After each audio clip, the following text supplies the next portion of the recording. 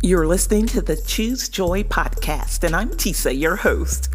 Here at Choose Joy, I pray for you, and we watch God work. We have to make plans if we want to move from one place in life to the next. And God would have us to be in such an intimate relationship with Him that we never plan without Him. God wants to be at the center of all of our plans.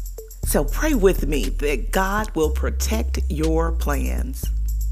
I pray that God directs your plans and covers your ideas with His favor. Let the time, effort, and expense not be in vain. I pray that every vacation, wedding, anniversary, or birthday celebration you have planned will be enjoyed safely and joyfully. I pray that you invite God and that He will bring a miracle with Him. He said in His word, many are the plans in the mind of a man, but it is the purpose of the Lord that will stand. So it is my prayer for you that you continuously seek His will and His purpose. God is for you, and He is able to protect your plans from all attacks of the enemy. Therefore, do not be anxious about tomorrow, for tomorrow will bring anxious for itself. Sufficient for the day is its own trouble. And now, God, our keeper, our very present help, we call you Father, we call you Lord.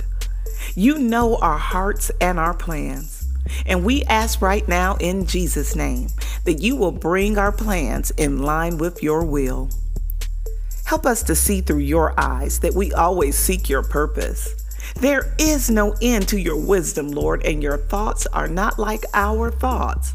So we will trust you and follow your lead, trusting that our plans cannot compare to the glory you have prepared for those who believe. We thank you that your word is a lamp to our feet and a light unto our path, that we may please you in all that we do. It's in the name of Jesus that we pray. Amen and amen. Thank you so much for praying with me here today at Choose Joy with Tisa.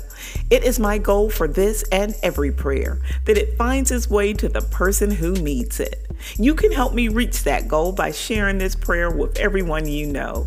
Until next time, I pray that you choose joy.